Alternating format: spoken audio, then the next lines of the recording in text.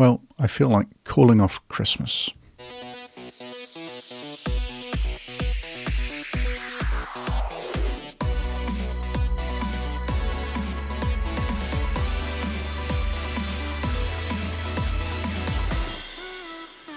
Hello and welcome to this week's Urgent Bite, brought to you by the Royal New Zealand College of Urgent Care. My name is Guy Melrose, and today we're looking at the effect of cold air on croup. Now, I had prepared this bite earlier in the week, but I've changed this introduction slightly. Part of my reflection on this topic included the fact that some things change in medicine and some things do not, and that keeping abreast of these changes is part of our CPD process.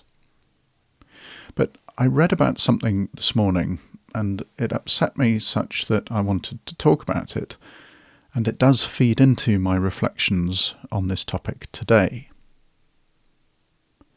I grew up near Hadrian's Wall, the wall that marked the northernmost reach of the Roman Empire. The wall remains, thousands of years later, albeit in ruin form, and you can walk along its entire length and visit a number of gatehouses and forts along the way. Northumberland is a beautiful county, and Roman history is intertwined into everything, so much so that you can take it for granted. As a kid, my favourite part of the wall was actually not Roman, but it was intertwined with the wall, quite literally, and was itself hundreds of years old. It was an icon, a tourist attraction, a film set, a national heritage site, and for me it was always a sign that I was returning home, as it was perfectly viewed from the road. I'm talking here about the sycamore tree growing out of part of the wall at Croup that dipped down into a gap, perfectly framing the tree and the wall. It was known as Sycamore Gap, and it was the most photographed tree in the UK, apparently. If you've ever seen the Kevin Costner film Robin Hood, Prince of Thieves, the scene immediately following Robin's arrival at the White Cliffs of Dover was filmed in the Gap. Geographically, this was nonsense, as Northumberland is as far from Dover as you can get in the country, but Kevin Costner and Morgan Freeman are walking along the wall and they save a kid who's been stealing from the sheriff. Well, yesterday, a 16-year-old has taken it upon himself to cut this ancient tree down. Such wanton vandalism is sadly not all that uncommon, but this hits quite close to home for me.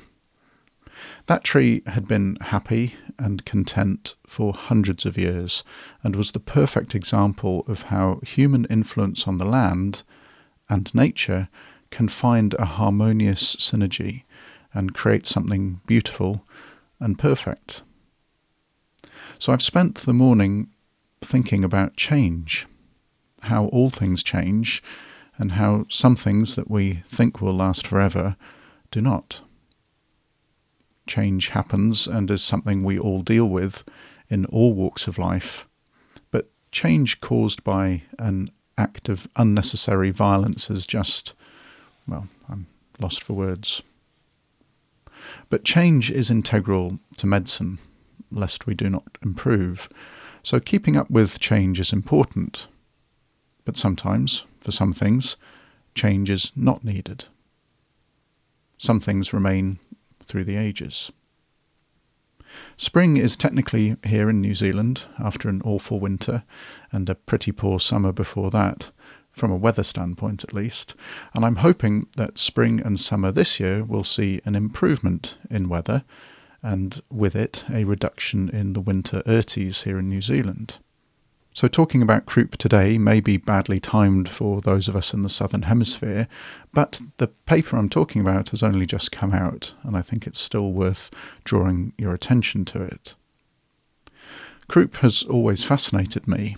The noise that emanates from a small child at 2 a.m. is incredible, and it's definitely a case of once heard, never forgotten. It can be diagnosed from the waiting room, such as its distinctive reverberations. My first job after my house jobs was as an ED SHO in the city of Carlisle in Cumbria. Being on the border of Scotland and sitting atop the Lake District National Park, with all its majestic hills and mountains, Carlisle is beautiful, but from a meteorological point of view, it is typically English. Indeed, when I was there, we had historic flooding, and I have fond memories of commuting through snow and ice. But as an SHO, we were on our own in ED from around midnight until 8 a.m, which, as many of you will know, are the witching hours for Croup. I recall back then advising parents of the benefit of cold air for Croup, but given the large area our hospital covered and the predominantly cold weather in winter, most kids had got a good lungful of cold air just by coming into the hospital. So advising this always seemed to be a bit of a moot point. But along with a steroid, stable kids with Croup get reassured, advised to keep up fluids, and for a while, humid air was also advised. But it seems humid air has been shown to be of no benefit, with various studies, including a Cochrane review, showing no benefit. But I have often wondered if the cold air was still recommended. So in reading through some of the articles in the Journal of Urgent Care Medicine recently, I saw that they had linked to a paper from the journal Pediatrics, and this caught my attention. The paper is called Outdoor Cold Air versus Room Temperature Exposure for Croup Symptoms, a randomly controlled trial. It was authored by Siebert et al. In the September issue of the journal Pediatrics. They randomly assigned children with Croup to either 30 minutes of outside air exposure or 30 minutes room temperature exposure after administering dexamethasone to each group. They found that the cold outside air was beneficial as an adjunct to the dexamethasone in kids with moderate Croup.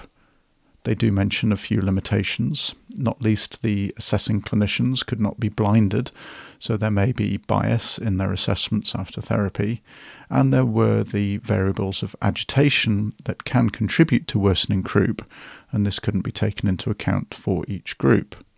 But the paper's worth you all having a read. The paper is linked in the show notes. So as with the alcohol swab for nausea, I do like simple measures that are non-pharmaceutical and easy to administer. But on reflection, it seems that what I was telling parents back in Carlisle still rings true. Cold air seems to help Croup. But steamy air, which was once recommended, seemingly has fallen by the wayside. So some things change and some things stay the same. As things change, we adapt, and that is why we all need to engage with CPD. We must constantly challenge our assumptions about our knowledge, both personal and as an overarching community, and strive to be better clinicians in all areas of our practice. Change is inevitable and a vital part of our growth and development as a human species.